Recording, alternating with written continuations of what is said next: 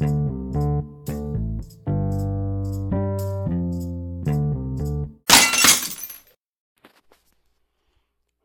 to the No Budget RC Podcast. I'm your host Eli. You're listening to episode 77. So we always start off with what is new in my RC garage. Well, since the last episode, I have a couple new things here. First one is washers for the motor mount on the X-Maxx. So if you're not familiar with the X-Maxx, you have 4 screws that go up through the bottom of the plastic chassis. They thread into the motor mount. And the chassis is slotted so you can slide the motor back and forth and set your gear mesh, and then you tighten those screws up. These are just aluminum rectangular washers that you put on before you put the screws in.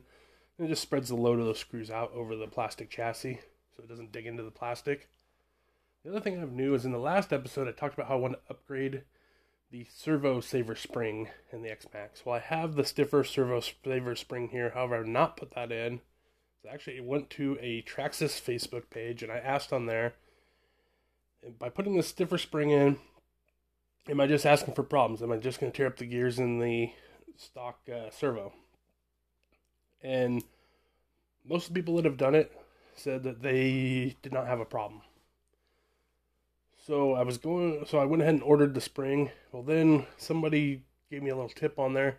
He said what he did on his is he has a Traxxas Slash, and they use preload clips on the shocks because the shock bodies are not threaded. He said take a 4mm thick preload clip, cut the little tab off the back of it, and put that underneath the spring and the servo saver, and that stiffens it up. Well, I've had several slashes in the past, so I had to preload clip. So I did that mod, and it's actually working really good. The steering's so much more responsive. When I turn the wheel on the transmitter, the X-Maxx turns, and it stays turned, not like it was doing before. So I'm very happy with that mod. So I don't even know if I'm going to put the spring in there. So I may just keep that in there. Also in the last episode, I told you that I had a brand new LiPo that after one run, one of the cells dropped below 3 volts. I told you I filed a claim with Hobby King. Well, Hobby King said they are going to replace that LiPo. I just don't know when they're going to replace it because those LiPos were on sale and they sold out very quickly. So they are currently sold out. So whenever they come back into stock, Hobby King is supposed to send me a new LiPo. So I'm happy with the outcome there. So hopefully that works out. Also in the last episode, I told you about how happy I was with the 2050 gearing in the X-Maxx. And I am happy with that gearing. It really livens up the X-Maxx. However, the other thing I told you, I was not having any heat issues, which is actually not true. So I had said I was hitting low voltage cutoff, and I was happy that it had enough time to run it the 2 blocks home on low voltage before it shut all the way off. Well, the reason I was able to make it the 2 blocks home is it's not actually hitting low voltage. I thought that Traxxas would just cut the LiPos off kind of high. But on Friday, when I got home, before I shut off the ESC, I happened to notice there was a red light on in the ESC. And next to that red light, there's a little thermometer. So I pulled out my X-Maxx manual, and apparently what Traxxas does on their ESC is they have a 2-stage thermal shutdown. Once your ESC hits a certain temperature, it drops you to 50% power, which made me think that I was hitting low voltage. And apparently if you continue to try and run it hard, and you get the ESC even warmer, at a certain point it will shut the ESC down where all you have is steering, you can't go forward or reverse.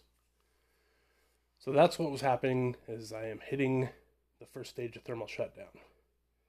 Now everyone said that 2050 gearing was the sweet spot where you had pretty good speed and you didn't have any heat issues.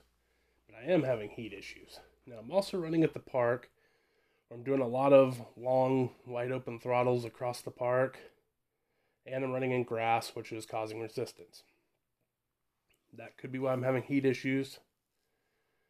So now I'm in kind of a pickle because I don't want to drop the gearing down. I like that gearing.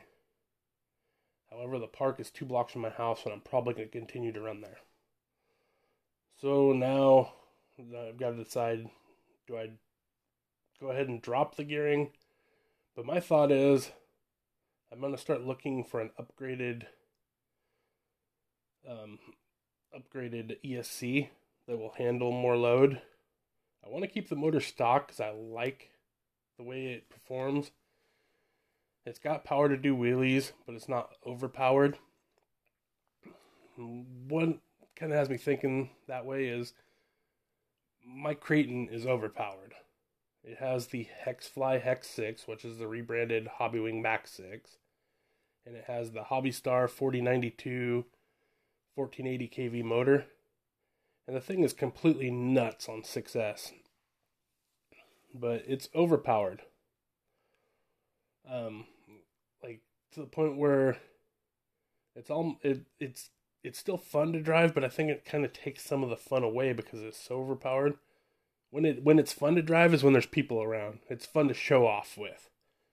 But as far as just driving it by myself, that extra power, you're more likely to brake, and honestly, it takes some of the fun away.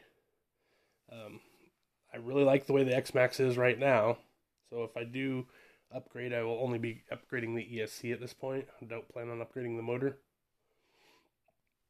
I mean, that's kind of one of the things that kept me from getting X-Max for a long time. Is one of my friends that I run with, he's had an X-Max for a long time. He has the Hobbywing Max 5 with the Hobbywing 800 kV motor. So it has a ton of power. And then he also had a ton of aluminum on it. So it was heavy with a ton of power. And it seemed like it broke every time we took it out. Like, he wouldn't even get through the first set of batteries that he put in it, and it would be broken. So, in my opinion, X-Maxes just broke all the time. What changed my mind was a YouTuber that I watch, Killer Off-Road Hobbies. The guy on there, Gary, he got an X-Max. He geared it up. He absolutely beats the piss out of that thing as far as just crazy jumps. And it just keeps coming back for more. He rarely ever breaks it. So that's what changed my mind on X-Maxes. So that's also another reason I don't want to put a crazy system in there. Now, my friend has since, with his, he's taken a lot of the weight off of his, taken a lot of the aluminum off of it, and gone back to the plastic parts on a lot of it. He still has the crazy system in there, but he also went in with the programmer and turned the punch down on the speed controller. Because he's tired of it breaking all the time too.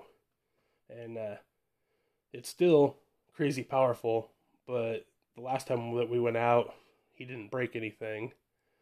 And I think that's due to the fact he's turned the punch down and taken a lot of the weight off of it. So that's kind of where I'm at right now, guys. Just kind of an update of what I've been up to and what's going on. Also wanted to fill you in because I told you that I wasn't having any heat issues, and turns out that was in fact not true.